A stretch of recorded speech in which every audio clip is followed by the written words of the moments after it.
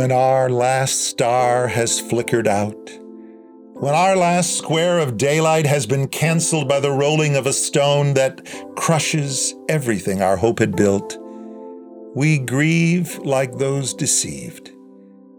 We huddle with our frightened peers and wonder just how long a man must walk to get back to his fishing boat, or why Emmaus seems so far. Embarrassed, tortured not with nails but doubts, we sabbath with no rest, our minds a fright house of unscripted dreads.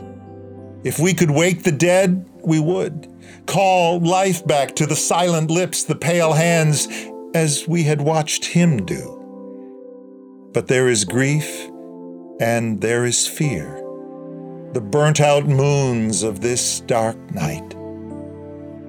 And yet, beneath the hill, behind the stone, life stirs in answer to a father's call, and he who made the rock some laborer had shaped to close his tomb steps out, reclothes himself with his abundant life, and strides forth like the sun at noon. This day is more than we had dared to dream, but everything we need.